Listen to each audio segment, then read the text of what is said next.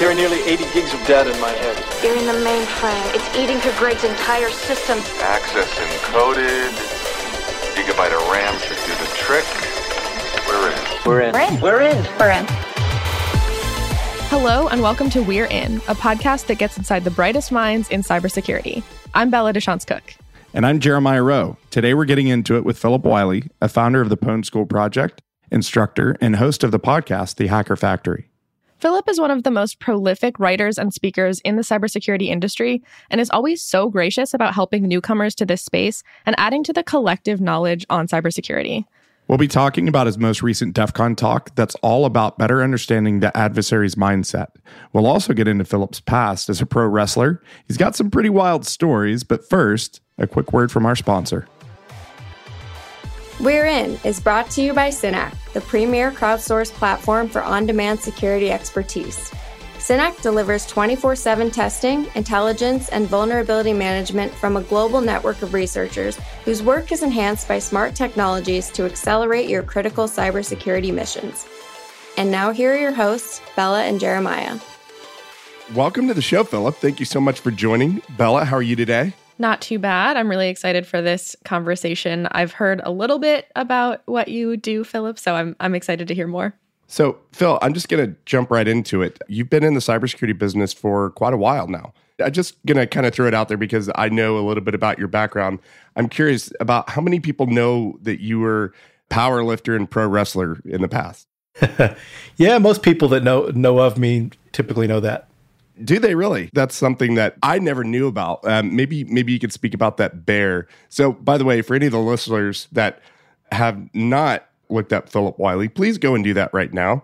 And while you're at it, look up the bear wrestling photo. That's a real bear, by the way. Yeah, it was a 750-pound brown bear, I believe. That was back during my pro wrestling career. I worked at a nightclub as a bouncer of my hometown of Denton, Texas. You know, I was wrestling once a week, so I really wasn't making a living off of it. So my main job was working as a bouncer in the nightclub I worked at. They normally had bands like Thursday and Friday and Saturday night, but usually it wasn't worth the money to spend that on Sundays. So they had other types of events to try to bring in crowds. And since I was a bouncer, a hometown guy, and a pro wrestler, they thought, we got this wrestling bear coming in, so we'll have Phil wrestling. So I've got a photo of the bear right now. I'm looking at it, and it's the one where the bear's kind of the bear and you are like locked in this embrace, and the bear kind of looks like he's just hanging out there, like maybe giving you a hug, and you look like you're trying to move an 18-wheeler. How does that work? That's what it felt like. I mean, the way I described to people is trying to move that bear is like trying to move a parked car. You know, you can, if it's parked, you can move it just a little bit, but that's about all you're going to do. That bear was, really tough. Phillip, you've been in the cybersecurity industry for a while. How did you initially get into pro wrestling, and what transitioned from pro wrestling to cybersecurity? It's a very interesting transition. Yeah. So not only have I been in cybersecurity a long time, I've been on this earth for a long time. So when I graduated high school back in 1984, we had computers in our school, but really IT really wasn't a career path that people really thought of back then.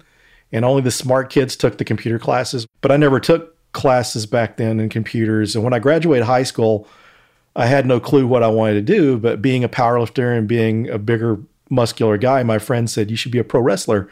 And so that's something I never thought of, and it sounded pretty cool. It's one of a career that would take advantage of my love for working out and stuff. So I went to wrestling school and wrestled for a couple years, and I got married and needed a more stable lifestyle because wrestling's not conducive to marriage. There's a lot of traveling and stuff. And, so I tried all sorts of other careers. I worked in retail sales. I worked in manual labor, and going through all these other jobs, I just really didn't like what I was doing. And I have to like what I'm doing as a job, or it can't hold my interest in all this. So I went to CAD school, and I learned AutoCAD and did CAD drafting for a few years. And while I was doing AutoCAD, prior to that, I had no experience with computers. And I realized that I had a better knack for the IT side of things. Some of these companies I worked for were too small to have IT staff. So whenever we had computer problems, I'd figure out how to fix them. I got interested and learned how to build computers, took a Novell NetWare C&E certification course, and then got my first job on a NetWare 4.1.1 and Windows 95 rollout. So I spent my first 6 years of my technology career as a sysadmin. And then in 2004, I moved into network security. Oh, wow. So Windows 95 was one of the first computers I ever had, actually. that was probably my first computer. They were huge, bulky things back in the day.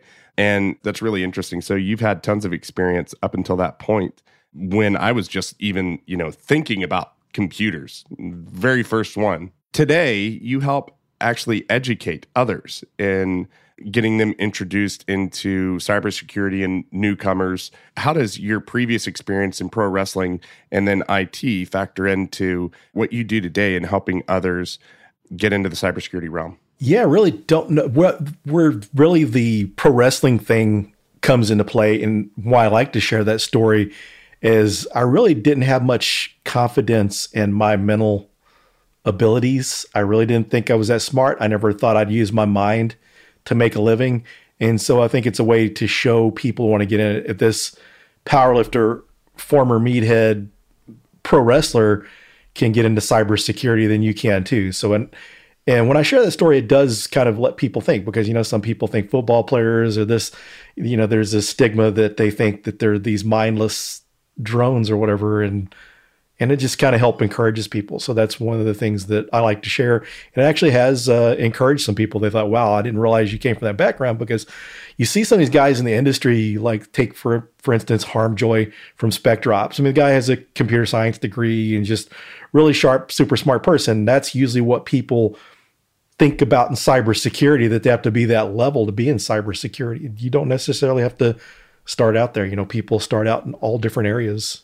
So can you tell us a little bit about something that you started called the Pwn School Project? Back in 2018, January 2018, I started teaching at Dallas College. They were starting an ethical hacking class and they needed an instructor.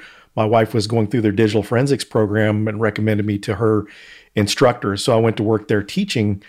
And towards the end of the first semester, I had students asking, where do they go next? What do they do next to learn more about offensive security?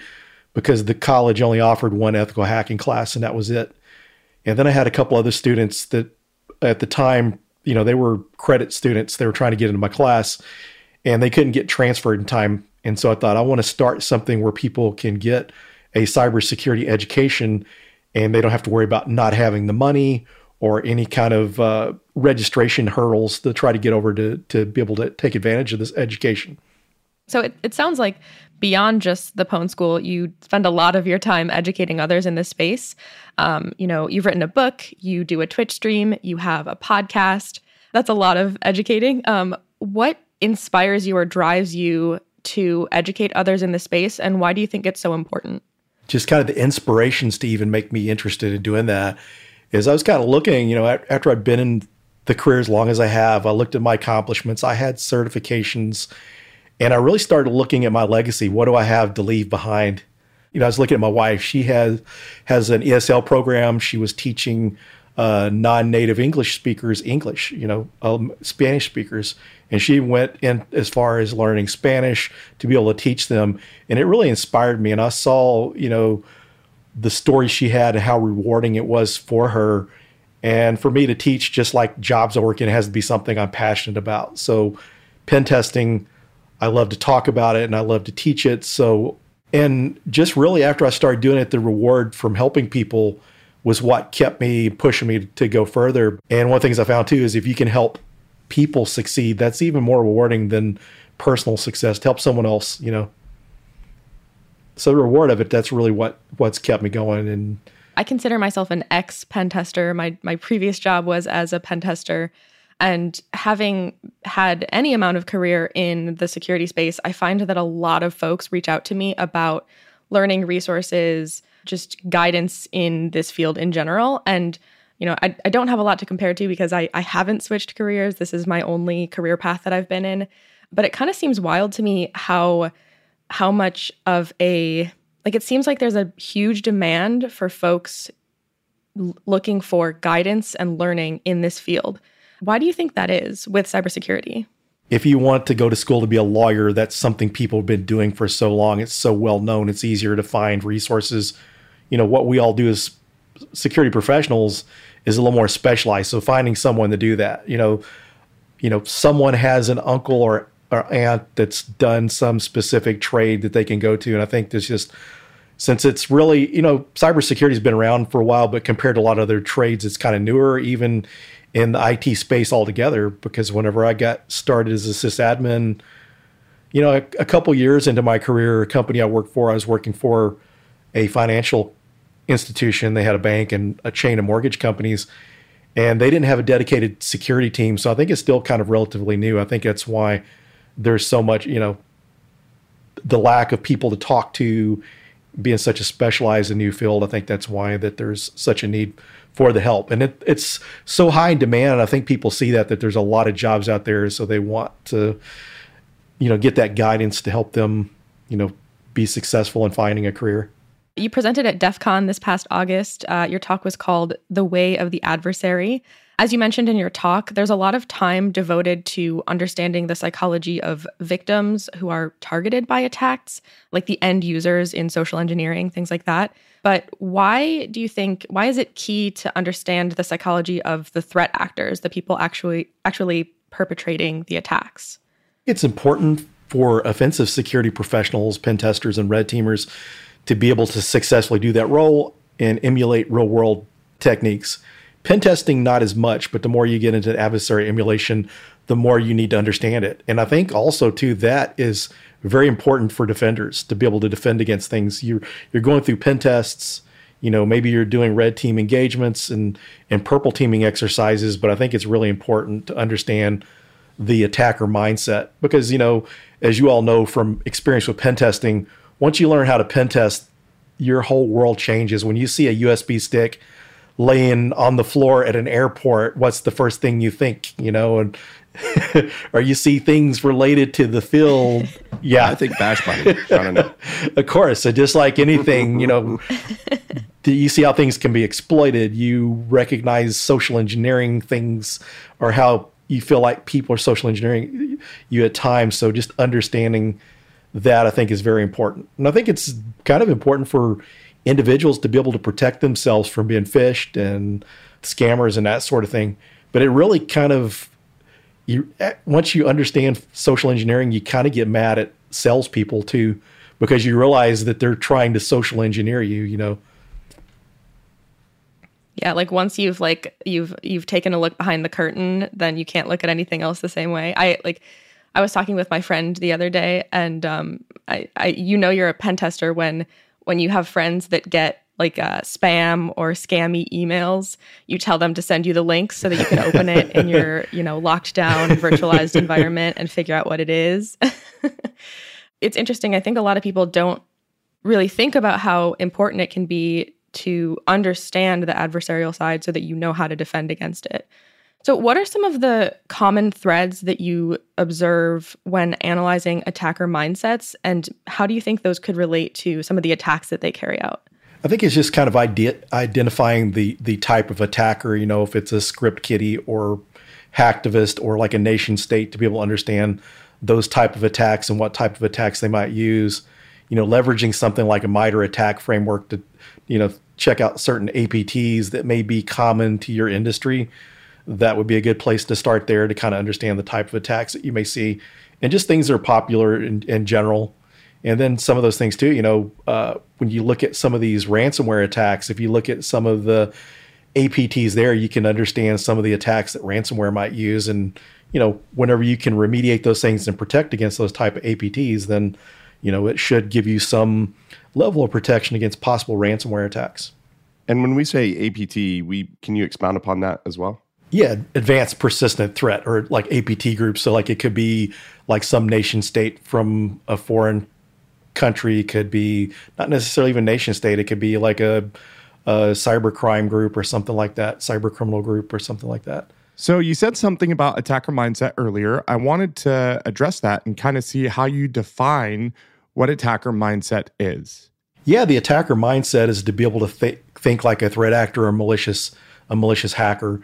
And one of the things I would say too, that mindset as far as like someone that's an aspiring pen tester, one of the things I guess I've when I wrote the book, I mentioned something about the hacker mindset, and kind of the way you develop it is kind of the way I would say someone develops troubleshooting skills. So you install Windows and Windows Server and it goes perfectly. And next time you go to install it, something doesn't work right. Something breaks, you can't get it to work, and you got to troubleshoot it. And so that's one of the things, because when I was starting out as a sysadmin, my first year was just doing installs. So I went to work for a company that was a very unstable environment. Things were constantly crashing. There were like 2 or 3 of us on call. And it's like you were on call, seemed like all the time. And things broke so much. And I really come close to quitting that job because it was really a tough job because things breaking all the time. Pretty high stress job. But I knew, okay, I spent a year of an intense install, can install my sleep. But I thought, I really need this troubleshooting. So I kind of developing the hacker mindset's the same way. Just like I mentioned a while ago, if you find a USB stick on the ground, you're kind of developing that attacker mindset. And so with the hacker mindset, it's just learning how you see certain things. Do you think we as an industry understand enough about how the adversary's motivations and attack methods are changing across the industry?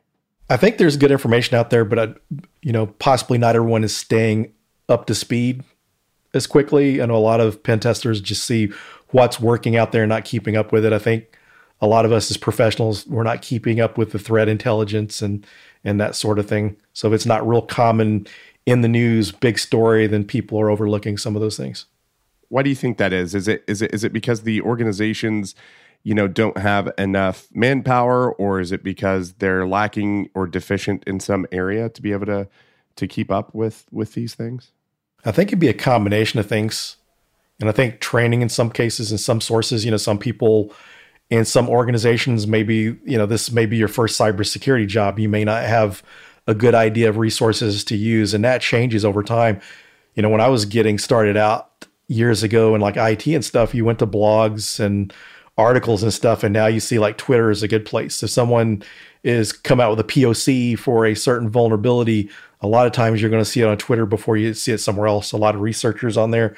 So I think it's kind of knowing where to look and being diverse in your research. Are there any specific resources or training materials that you feel like are your go-to places, things like you follow specifically on Twitter, or anything that you would like to mention? Yeah, people I like to follow on Twitter, of course, SpecDrops. They come out with some really cool tools, and especially like in the red team space and stuff around Active Directory for web application pen testing related stuff. I follow a lot of bug bounty people because they're paid per bug. As pen testers, we get paid regardless if we find anything. And so it's kind of like if you're a fisher for pleasure compared to a fisher that has to feed themselves, you're going to be a lot better if you have to feed yourself. And so, some of these people really specialize in certain types of attacks. And so following these different pen testers, different bug bounty people is helpful. That's kind of how I found Jason Haddix and learned some different tricks about web app pen testing. He's developed some great material. Jason Haddix, there's a bunch of folks out there. Alyssa Miller, there's Jason Street. They've done some really cool stuff that they focused on the Discover channel. Yeah, and I think it's really good to diversify those resources, because there's some people that don't really follow the people that they see more in the conference space, like Jason Street, Alyssa Miller, Alyssa Knight, those sort of folks they may not be aware of, or maybe they don't know of Dave Kennedy. So they really need to get out there and research the different, people, because the funny thing is that it doesn't take someone that's been in the industry a long time. There's some people that come out there new that are finding some really cool stuff. So that's one of the things that for people that have been in the industry for a while, listen to the new folks, because I learned a lot from my students coming into class. Because one of the things with new people, you got a fresh set of eyes. They're doing this all from scratch. When we came through it, these certain resources didn't exist, and maybe they ran across them and they got stuff that they can share.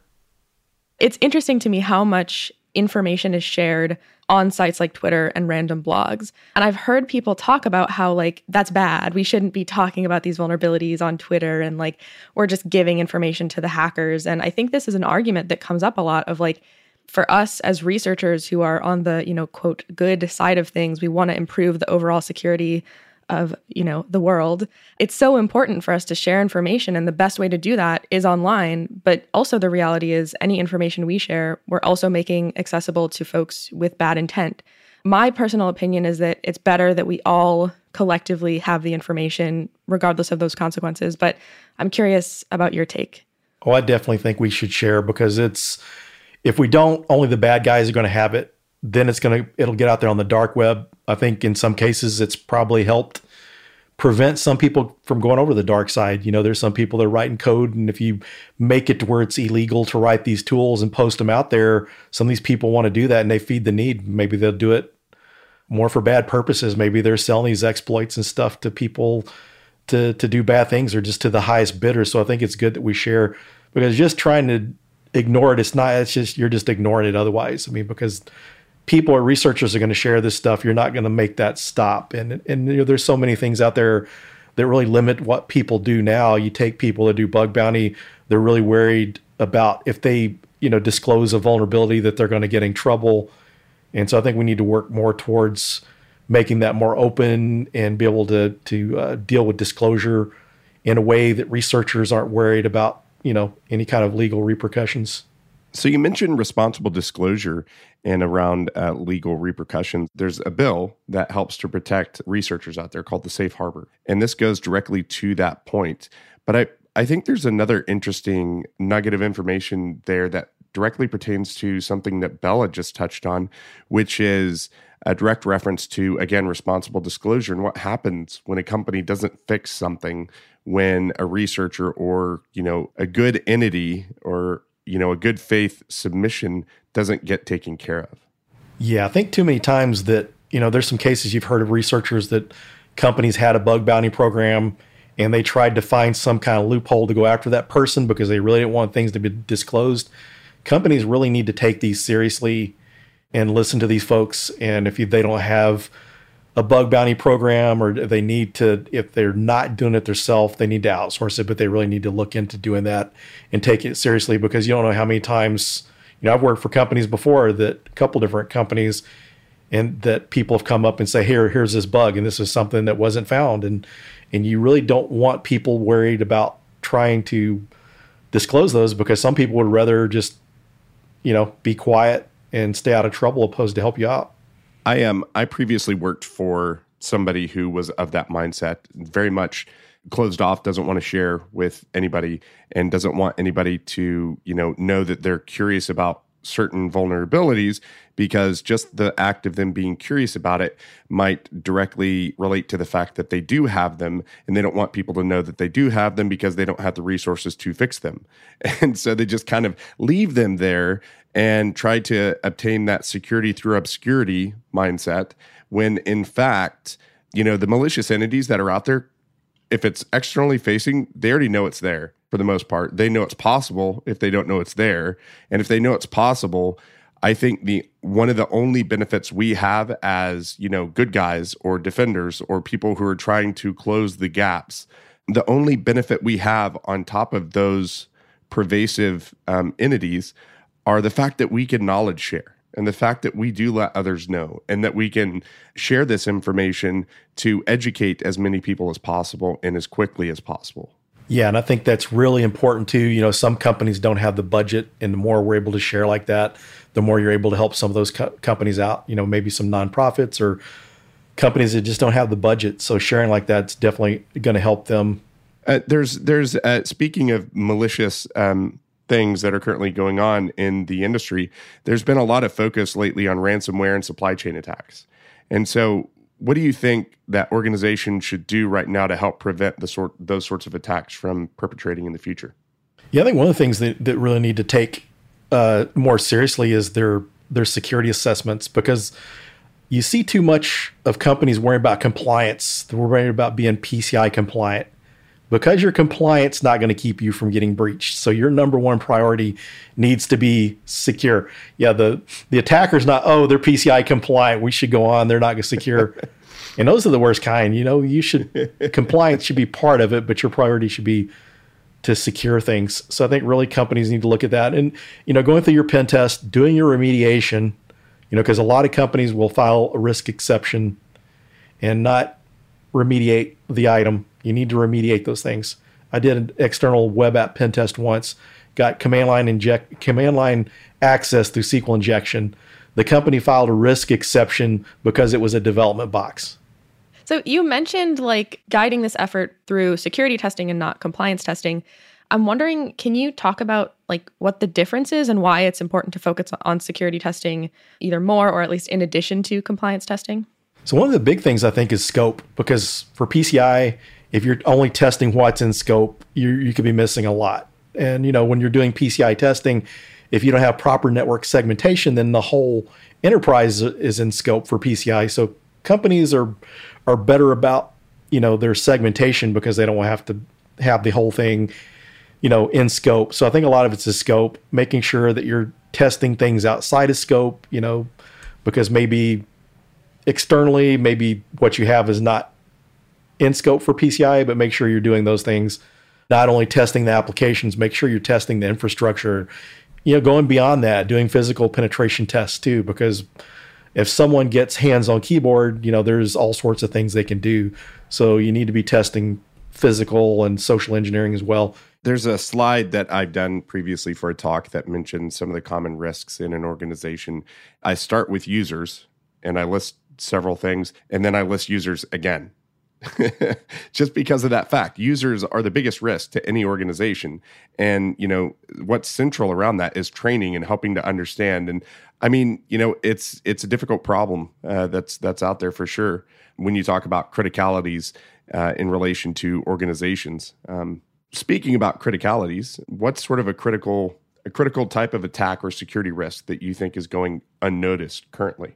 One of the things I have to say is for applications, the password requirements and some of the things they do that they make it easier for end users. Because, at your company, you probably got stricter passwords, multi-factor authentication, but our customers, we don't want to make it too difficult for them. So I think that's one of the biggest areas that we miss out on. We don't need to Well, I keep mine in a sticky pad right here.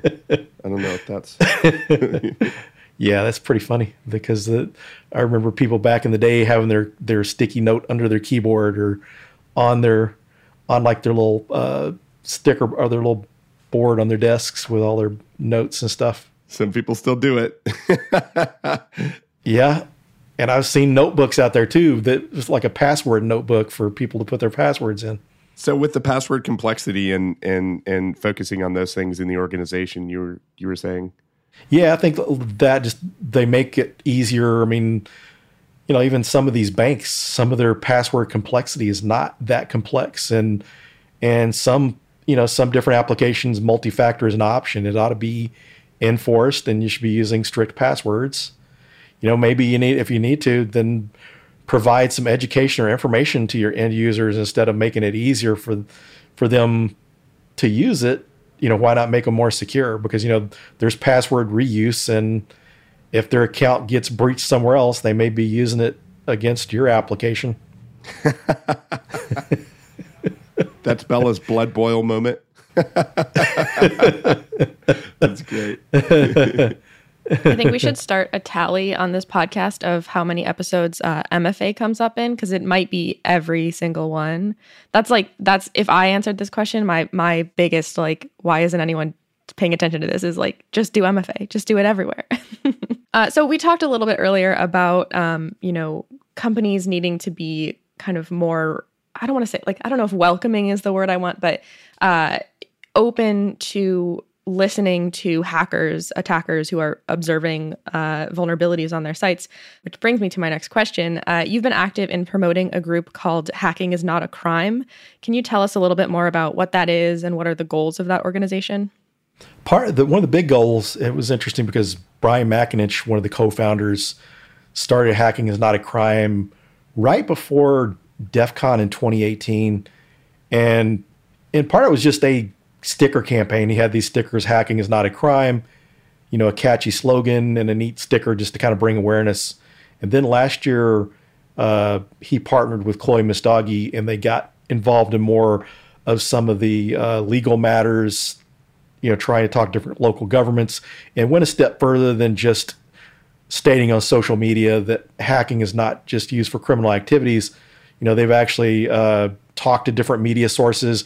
If they see a certain company or news organization using hacker negatively, they'll not scold them in public, but send them an email and say, we're trying to help bring awareness because, hacking skills are not only used for bad, it's used for good, and trying to bring awareness to that because, the media years ago, and they always, a story sounds better whenever you say, a hacker opposed to using the right terminology. They need to get a little bit closer, but it's one of those things that's happened over the years. It's really kind of hard to kind of undo because, just the terminology.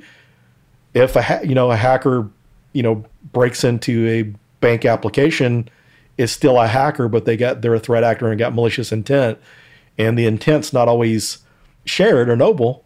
But then a lot of people don't realize you can do it for good because I've told people before, because when you tell people you're a penetration tester or a pen tester, they look at you really strange. So it's easier to say I'm an ethical hacker.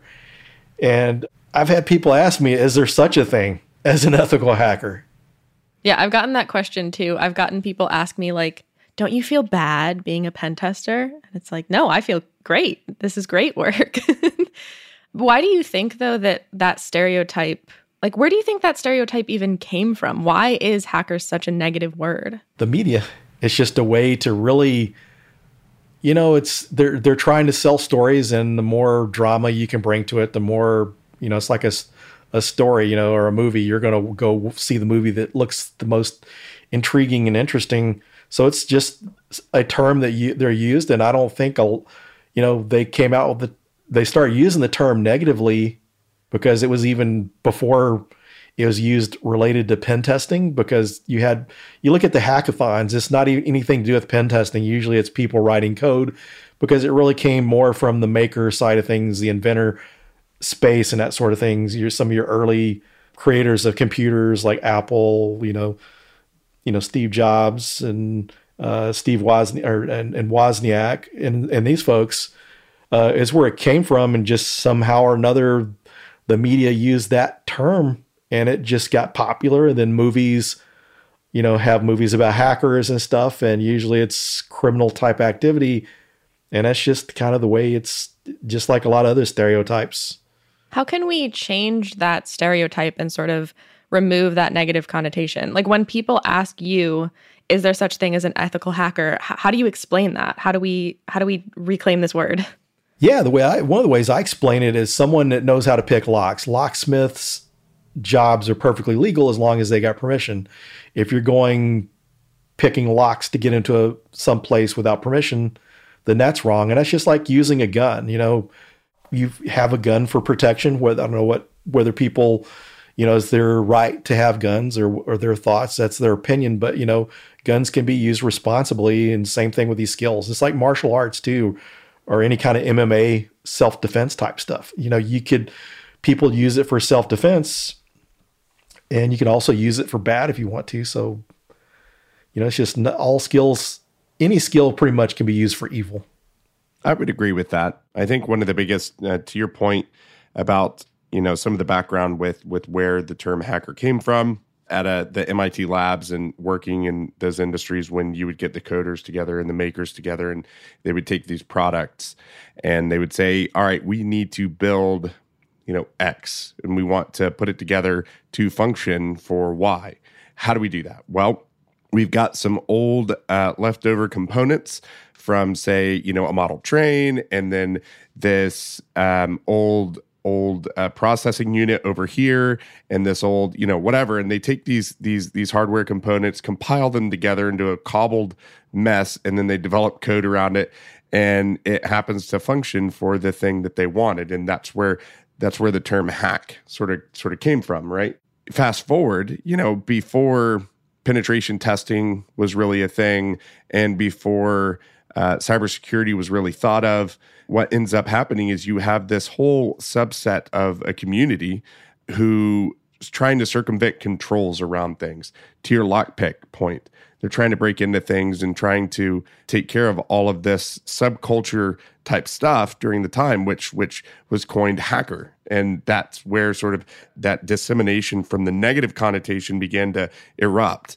And it was such a new thing for this population that knew nothing about cybersecurity at the time. And at the time, the internet was just the wild, wild west. I'm sure you remember back in the day when Telnet's freely open out on the internet. Things weren't secured. Traffic wasn't encrypted. You go to a website database and it's just there. You can go to it. It's not even password protected. And so that's where this negative connotation started coming up, because it was all over the place and nobody really knew about security. They just kind of thought it was inherent. And so I think you made a great point, Phil, that when it comes to changing the perspectives of what hackers are, it's all in the intent. To that point, you are also working with the Innocent Lives Foundation. That's something I've got a really good friend of mine who works with that organization. What is it that they do, and how do you participate? Yes, Innocent Lives Foundation helps unmask child predators. And so what they do is they've got people from different areas of cybersecurity or IT that use their OSINT skills to help track down these child predators so they can build a case against them to turn over to law enforcement. And hopefully law enforcement will be able to apprehend and prosecute these individuals. And so what I do for them, it's been, I'm an ambassador now, but I started out doing fundraisers for them. I would do homeschool fundraisers because, I wasn't looking to make a profit, but I thought if I could go through one of these t-shirt websites that creates t-shirts for fundraisers, that would be a way to create t-shirts from our organization for homeschool and then bring awareness to Innocent Lives Foundation. And that's one of the things too that's important. Anyone that wants to help Innocent Lives, awareness is a big thing alone. I mean, towards the first of the year, I was kind of bummed out because the pandemic last year, I wasn't able to raise as much money as I had in previous years. But then there was someone that had someone in their family pass away and got left a large sum of money. And part of them getting the money, they had to find a nonprofit organization to donate to, which ended up being like over $100,000 donation to Innocent Lives Foundation. I had no clue, and I was bummed out about this. And this guy had sent me a direct message on Twitter and said, "Hey, I just wanted to let you know, because of your t-shirt fundraisers, I found out about the Innocent Lives Foundation, and so we're making this donation."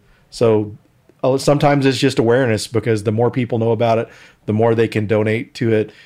And, during the pandemic, kids are on their computers a lot more because they're not able to get out and play with other kids due to lockdown or just, social distancing. So they're online even more. And that's just a way for predators to, they may think it's another kid online and, use some of these, nefarious skills like social engineering for bad and possibly actually abduct these children. So that's one of the reasons it's needed. And Chris Hadnaggy, a very well-known social engineer, runs the Social Engineer Village at DEF CON, is the founder of the organization. And there's a lot of high-level people, actually, like Robin Dreek from former FBI behavioral unit lead that's involved with the organization. So, and there's a lot of talented people out there that go through to help track down these predators. That's such a amazing thing that they do. I can't even begin to fathom the atrocities that are out there, honestly. And I think anybody, again, Innocent Lives Foundation, anybody that can, they should get involved. And if they by any means have the means, please utilize those to help the Innocent Lives Foundation. Awesome. So we have exactly one final question to close it out. This is a question that we ask everyone at the end of the show. What is one thing that people wouldn't know about you just from looking at your LinkedIn or other online social media presences? Yeah, let me think, because there's a lot of stuff. I don't hide a lot, but one of the things I say. Well, what okay, wait. I read it differently than that. Well, one thing I could share that a lot of people know is back in the early 90s. I think it was back in 91 or 92. I tried out to be a contestant on American Gladiator. Whoa. That's so cool. Oh, I love that show. Did you make it?